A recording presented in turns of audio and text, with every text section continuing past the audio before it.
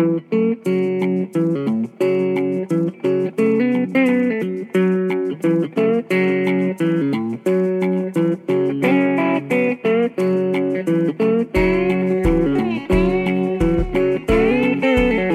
is the Toasted Sister Podcast, a radio about Native American food. I'm Andy Murphy.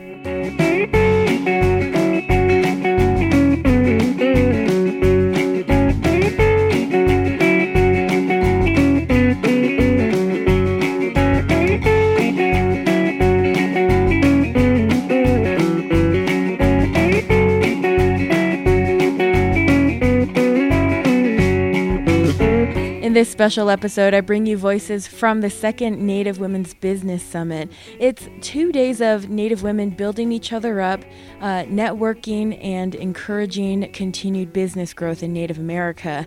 And as I mingled around and listened to the panel discussions, I heard a lot about how Native food can be the entire business or an inspiration for Native women entrepreneurs.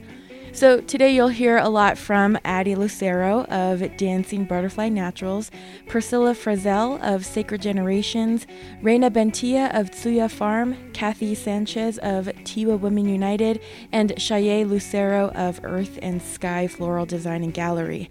Shayai is going to talk a little bit about bats. So let's get into it. Hi, my name is Addie Lucero. It's Adelina, actually. That's my English name. And my Indian name's Ts'uyya Farm. That means dancing butterfly. And that is actually the name of my products, my business, Dancing Butterfly Naturals. So you're a farmer. I read an article about you in the Taos News from a while ago. You're a farmer. Tell me a little bit about why that's important to you to grow native food and how it's really sort of nourished yourself and your family. Yeah, so I call myself a traditional farmer, and the reason I do that is to separate myself from other farmers that grow everything else that I don't grow, because there's always a lot of confusion. People are like, oh, you're a farmer, and they think I know how to do a bunch of things that I don't know how to do as far as, commercial farming and things like that, growing in greenhouses, which oddly enough, I worked at a farm that we did that, but I never farmed in the greenhouse. So when I say traditional farming, I grow Taos Pueblo blue corn, white corn. I grow a yellow corn that is only for prayer purposes. I also grow an old form of, it looks like Hubbard squash, but it's an old squash. We call it ba'u. That's the only name for it, and that's our Tewa name for like pumpkin. And it's a mix between a pumpkin and a squash. It's really nice. We also grow another one. And so in doing that and in learning this process, I didn't know how to farm. I didn't have a green thumb. I grew up in California, and I pretty much killed every plant that I ever had. And I asked for forgiveness for that. And, coming home, putting my son through the kiva and our traditional, wanting to learn our traditional ways, it all came back to farming, and it all came back to food. It all came back to understanding where our people came from. It all came from food, And what are our our dances, what are our spiritual practices represent? It all comes back to corn, and it all came back to, like I said, that food. And so I had to learn, and I was inspired to learn. My mom actually gave me some seeds, and it was the blue corn seeds and some pumpkin seeds. And I set out to learn how to farm, and the first go-around was just amazing. They just remembered that soil. They remembered it, that those seeds hadn't been planted in almost 40 years in Taos. My mom was planting in Gallup, but she had saved some. For some reason, she said in her mind somebody was going to come back home and plant, and that was me. I was the first one to do it out of my brothers and sisters. And so, like I said, it loved that soil, and the stalks from the blue corn were a little over 12 feet. And I had just grown this 2 acres of blue white corn, as well as the squash and pumpkins. And it was tremendous. It was such a blessing, because all those seeds just remembered that soil and the water. And I had such a great experience. And then in that process, I learned to identify the weeds, which ones to pull. So I learned the wild spinach, and pig's weed, And I learned what that was. And then I learned there's another one, Percilla, and I learned how to prepare that because I was like, well, what is that? And they're like, oh, don't throw that away. That's good. So digging out really from the actual weeds and learning those foods was a process, and it was a blessing altogether. So tell me about your business, Dancing Butterfly Naturals, and how you are inserting some of those plants that you're getting familiar with again. So Dancing Butterfly Naturals came from an effort, very, very, very hard effort to stop being lazy.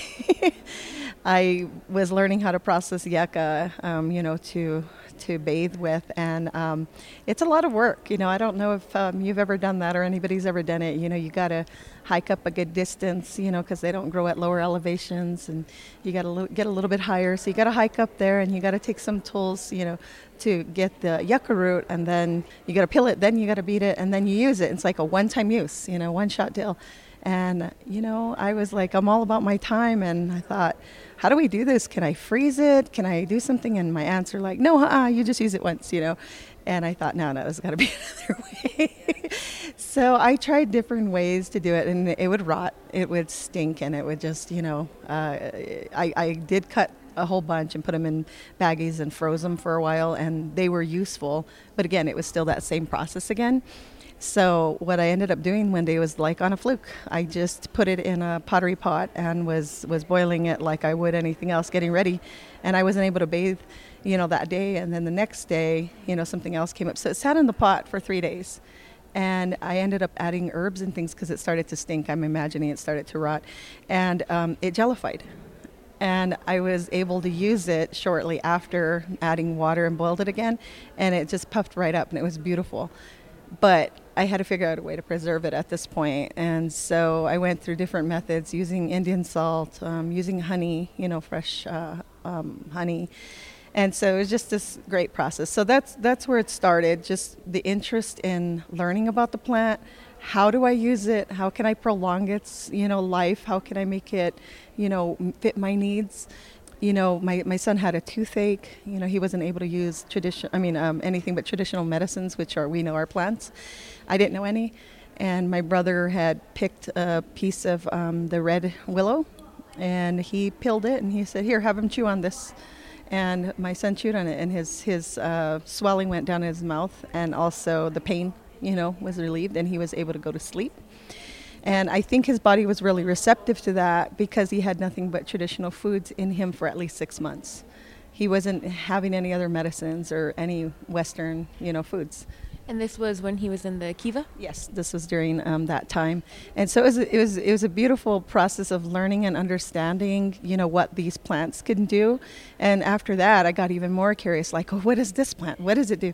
I started asking, and most people that I asked were very welcoming and would say, oh, it has one use, or it has this use, or they didn't know. And so I just started trying different things. And eventually I wanted to, when the need to work, came up, and I said, well, what do?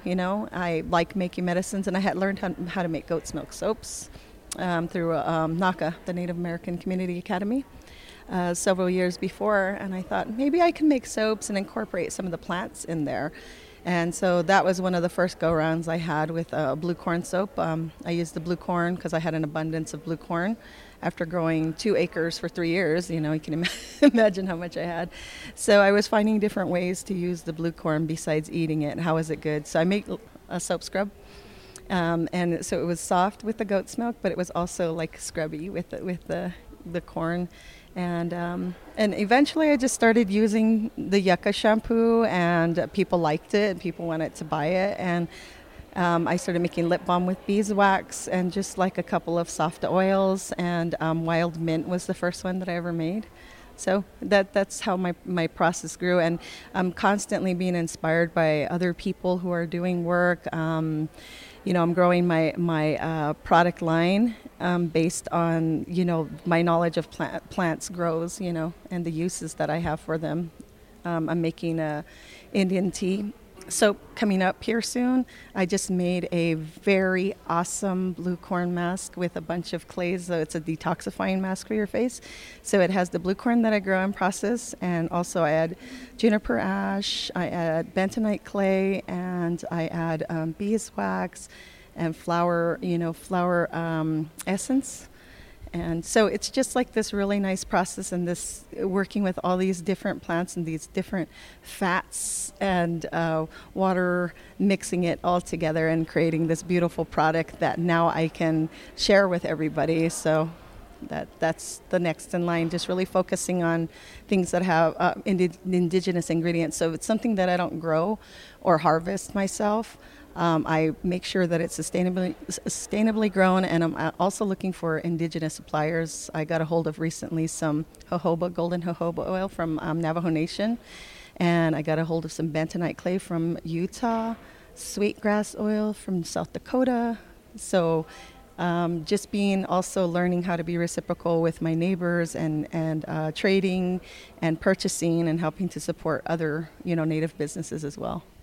Tell me about the business end of this. I know you're selling these products, and some people might think of some of the plants as medicine, and that maybe you're not supposed to sell certain medicines, or you're not supposed to sell certain indigenous food ingredients. How do you sort of work that out in your business?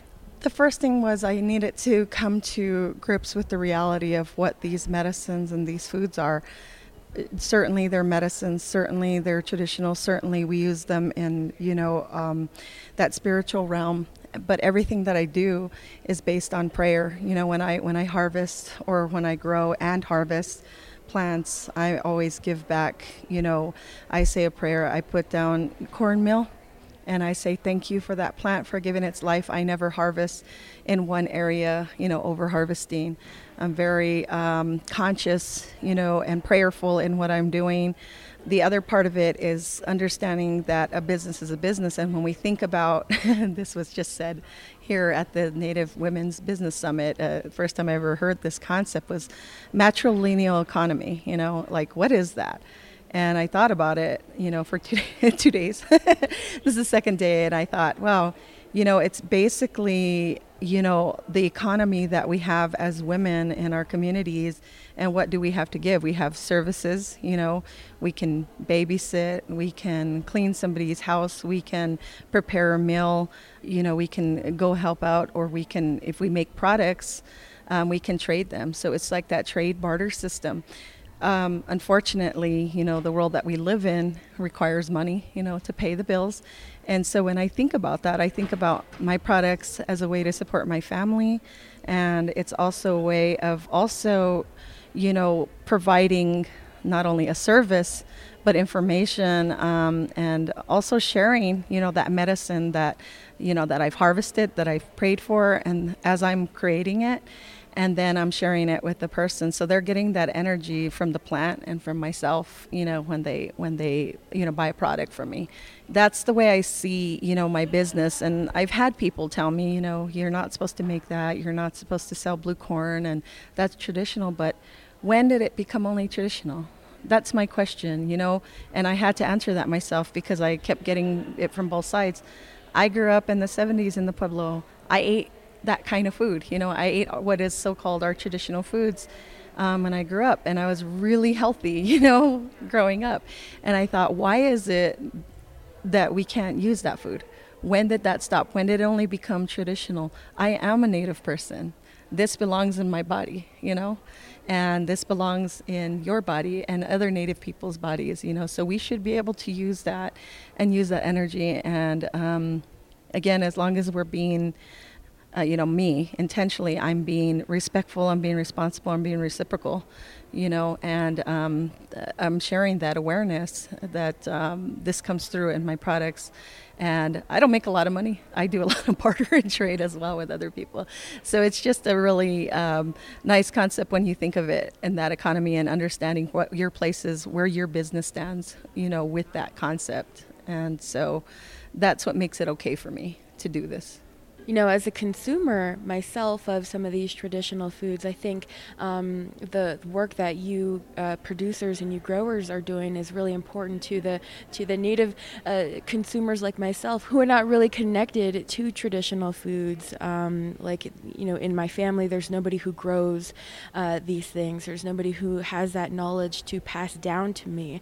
So I think it's really important that you guys are putting it out there and putting it out there to sell, so that we could help pay your bills. We could help make sure that you guys are going to keep producing, because I think we all need that. And I think that's just a little tiny part of this food sovereignty movement, is for everybody to take part in it, and maybe not be so intimidated to take part of it because maybe they've been scolded or something about, this is traditional, you're not supposed to touch it. But at the same time, how am I supposed to experience it? How am I supposed to experience that deep connection that you guys are always talking about, unless I bring it into my own home? Sometimes I have to purchase it to bring it into my own home. Absolutely.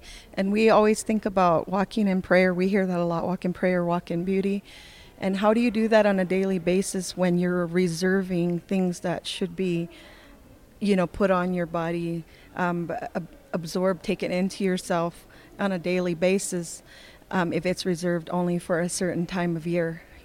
How then are we supposed to do that? How then do we share that, with our kids? And I think when we're talking about food sovereignty, we're talking about, our food system and the way it's been broken down through colonialism.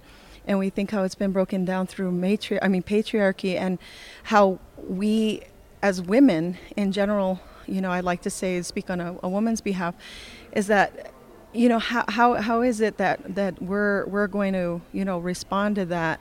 It's all been taken away from us, and we need to be able to come back to that in a way that is good for ourselves, first of all, good for the land, good for the plants, good for the animals, good for our community. And in everything that I do, I try to think about that, when I create my products. And I think the way that this got taken away from us, during that time was because, when colonialism happened, basically that power was taken away from us. So many people had to go to work.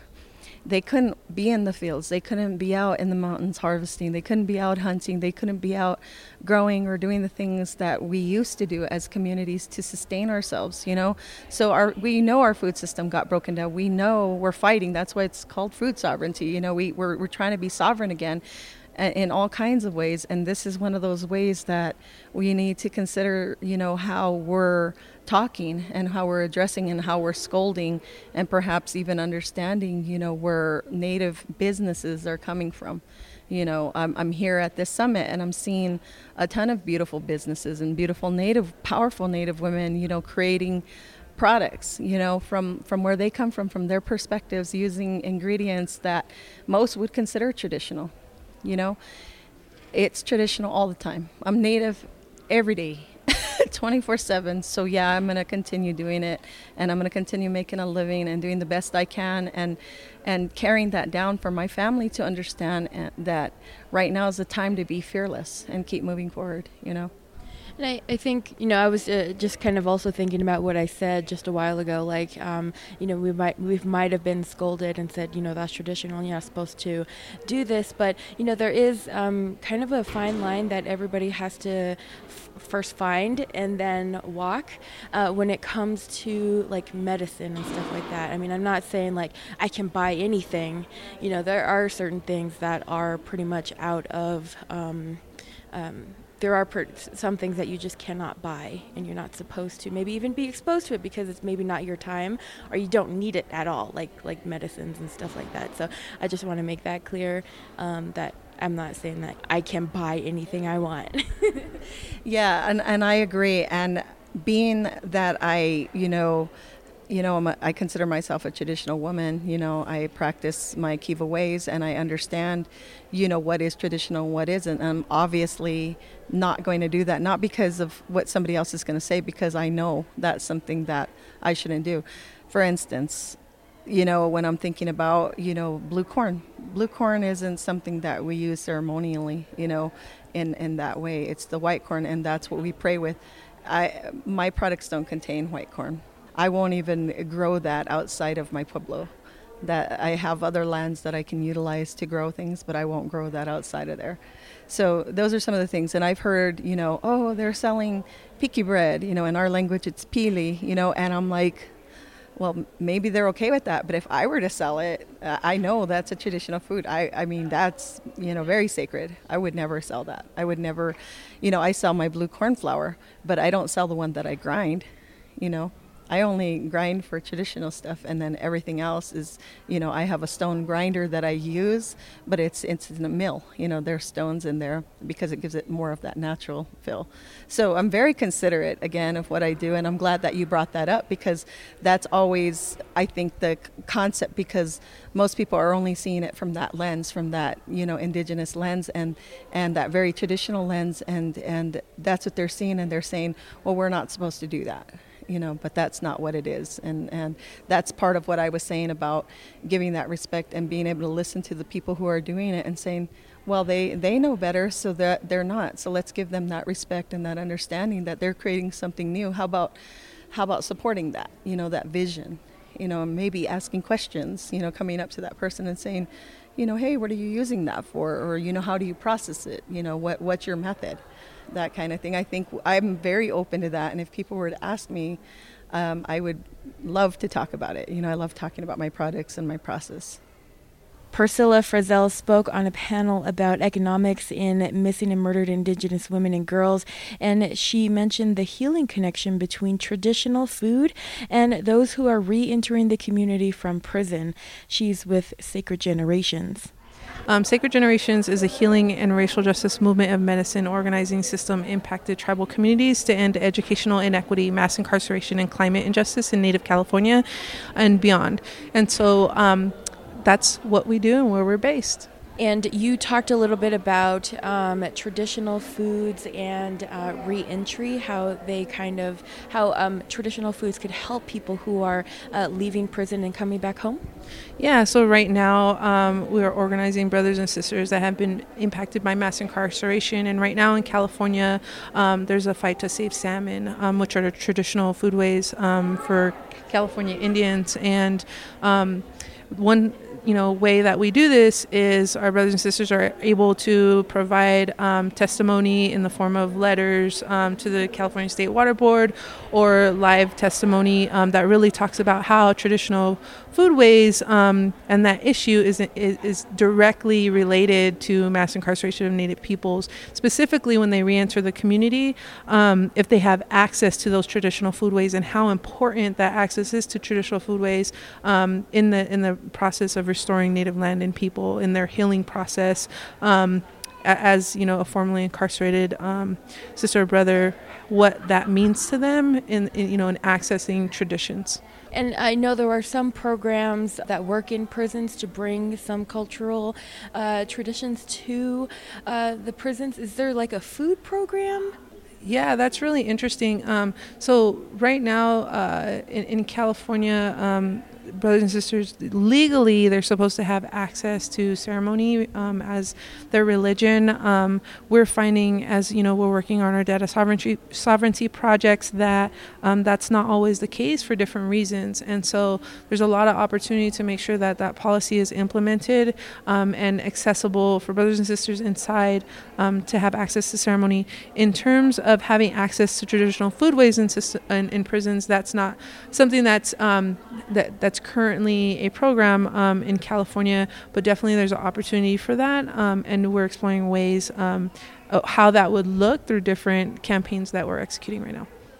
Next, I met with Reyna, who is Zuni. She's this small, petite woman who I love to follow on social media.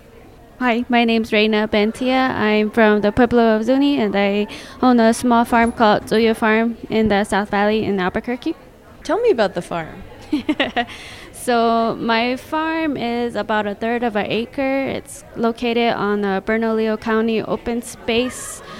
I have about 20 rows on drip tape, all vegetable production. I also have a small area dedicated to Zuni waffle gardens and a flood area where I mostly plant traditional foods like corn, beans, squash, chili, amaranth, sunflowers, and it's my second season, so it's just starting out.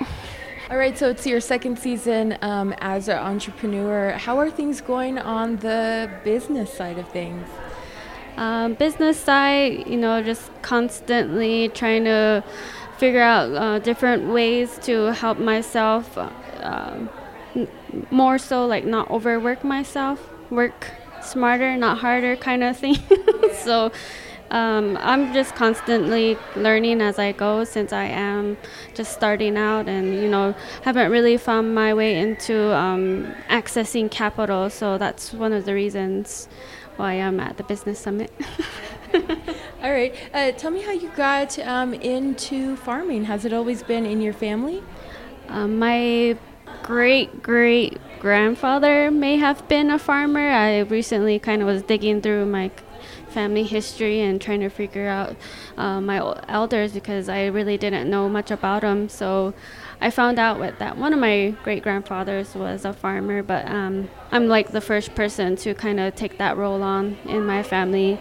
Maybe one of the few women farmers from my pueblo. So I started being interested in farming when I was in high school. I kind of really, I don't know, I just really gravitated toward farming and being able to grow my own food, and just the power that it holds in our communities. And I wanted that to be something that I did as a way to kind of keep my culture alive, and kind of not letting my elders down or my ancestors down by letting that part of our culture kind of disappear. So April is a time a lot of people are starting to get their gardens ready. I'm definitely going to try to start one this year, but it's a lot of hard work. Can you tell me about the hard work that you have to put into this, and then maybe a little bit of advice for first timers?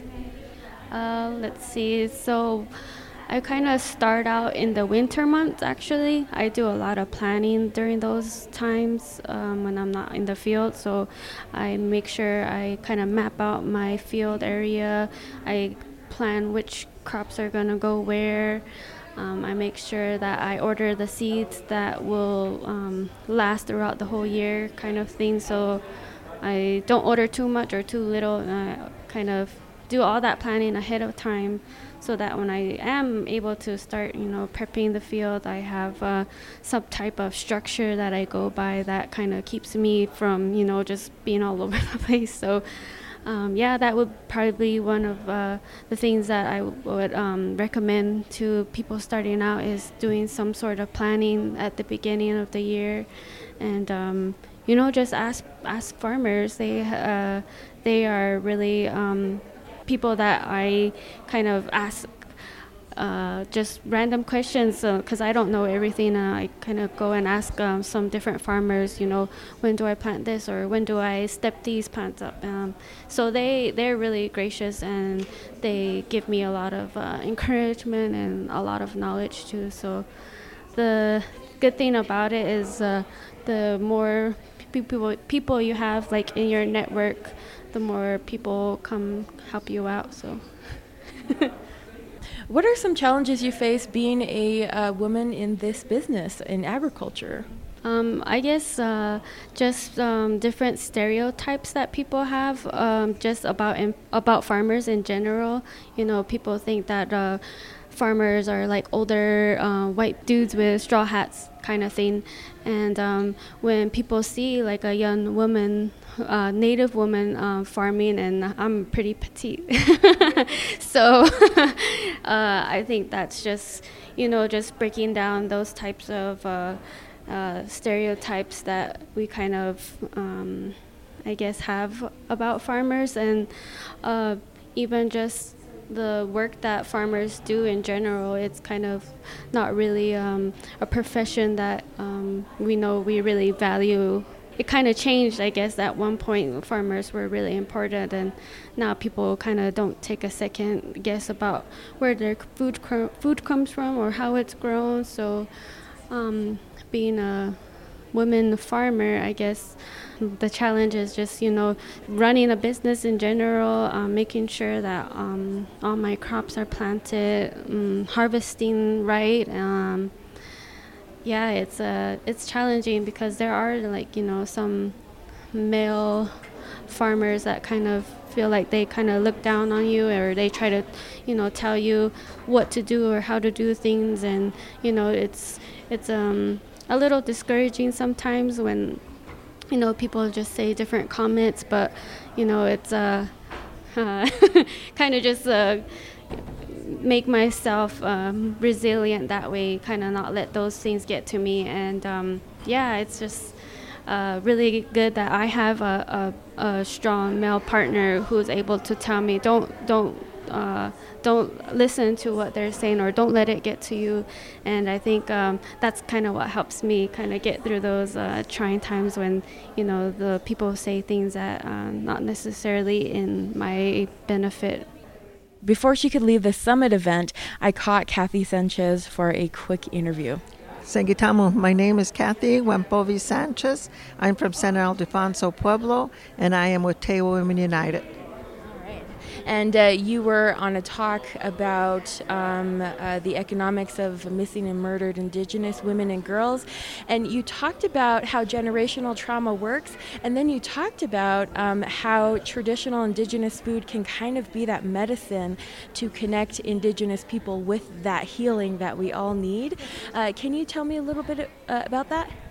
Okay, so when a child is born, they put the placenta, the cord thing, back into Mother Earth to ground them. So if they're boys, they put them in the field, and if they're girls, they put the civet that falls off with the kitchen or in the house, so that grounds them back to getting the nutrients and the foods and the connection with their well-being of mind, heart, and spirit with Mother Earth, or with their mother. And so food is very sacred in that what you feed your body nourishes your spirit. And so the memory that seeds hold is very much needed into waking up the memory in your body. The ancestral wisdom comes forward. So water also that's found within your aquifer has been nurtured with the elements and the minerals and the richness of local. So that is also very powerful in reclaiming your spiritfulness of who you are. So your identity is very much connected with your connections with Mother Earth, sky, cosmos, and your ancestors. And as your ancestors can be around you to help you, if you heal yourself, you heal your ancestors, because collectively we as Indigenous people have collective trauma, and that collective trauma has kept the soul wounding happening, and our ancestors are crying because they feel they left without teaching, they left without saying goodbye. And so when you heal yourself, they know that you can forgive them for what all they weren't able to do, but then that you're acknowledging that they're very powerful to help you and guide you in your journey. And so that is what I was trying to get across in saying that healing is possible, and the foods that are native really strengthen us back, and it cleanses our body from this hardness that the plastics or the pharmaceuticals or the GMOs have gotten into our body. We need to get those out. And you're a fourth generation potter. Can you tell me about how pottery is used in the kitchen today? I think a lot of people might think of Pueblo pottery as just something that's decorative, that just kind of sits on the mantle. But how is it used in the kitchen today? Okay, so when as a potter, traditional potter, before you can receive the clay from the ground, the earth, Mother Earth, you offer prayers, you offer askings so that you can receive. So what you create so that it can benefit in nourishing you. So it can be a vessel that cleanses the waters, because they have water filters that are made of Mother Earth. And then for cooking, there's other different clays like the micaceous clay that you can cook in. So all the elements and the nutrients of Mother Earth comes out into the foods as well. And it also takes away, so it's also a filtering system. So yes, cooking can, the natural elements are very powerful in a traditional sense of connecting you back. So yeah, very, very, very well connected. I also met with Addie Lucero, who is Acoma and Laguna Pueblo. She had a booth at the summit, and it was covered in flowers. I am the owner and floral designer of Earth and Sky Floral Designs. We are located at the Pueblo of Laguna. We're a home-based floral studio that offers services from everyday designs to sympathy to weddings to special events, and we even do some wedding planning. All right, and the first time I came across your name was when I was doing a little bit of research on bats in Native America, because bats are one of my favorite animals, and I'm using my own podcast to just tell everybody about bats in Native America. So, and then I came across this like it was like a floral competition, and you put bats all inside of it. Tell me a little bit about that piece, and then tell me about bats in your culture. The floral pieces were done for the floral show at the Albuquerque Botanical Gardens.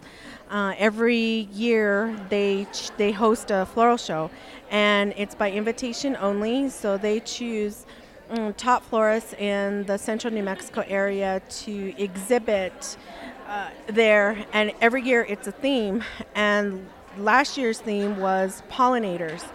And nobody thinks of bats as pollinators, and so I chose bats, and I made bats out of using fresh floral or fresh product, and created them so that they hung from the ceiling.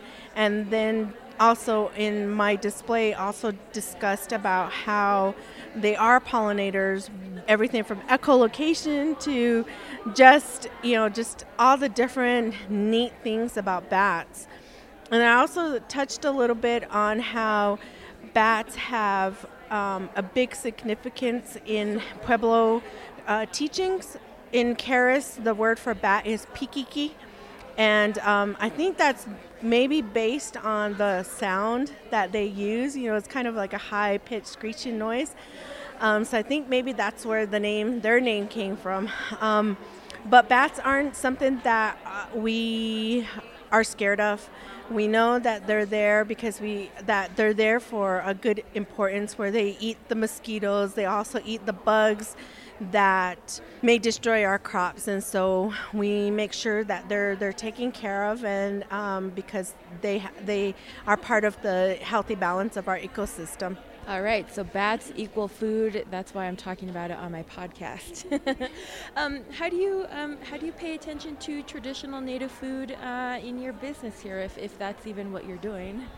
Well, I don't exactly have food in mind when I do when I create a floral design, but I have used things like carrots and asparagus, broccoli, Brussels sprouts, cabbage.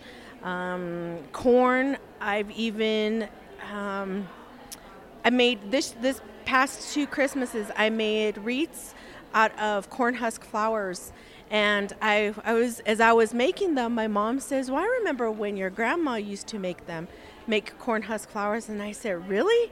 And so she has this story about when my mom was in day school, when she was really little. They had to.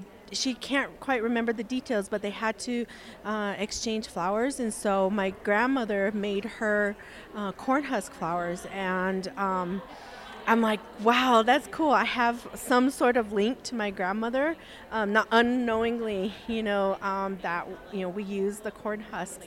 So I also like to try to incorporate a lot of Pueblo culture into my floral designs. In floristry, you're supposed to look at terms of when you're positioning flowers in odd numbers, 3, 5, 7, 9. You always think in that aspect, but I always try to incorporate some of the Pueblo number in it of 4, 8, 6, 10, all the even numbers.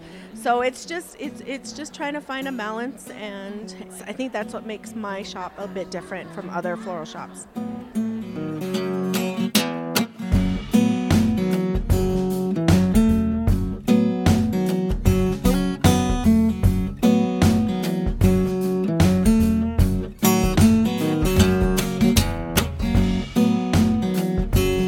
You just heard from some women who were at the second Native Women's Business Summit that took place on April 5th and 6th. Links to everyone's website are on the Toasted Sister website. Thanks to Native Women Lead, the host of the summit, for allowing me to attend and gather stories. You can visit nativewomenlead.org for more information on the summit.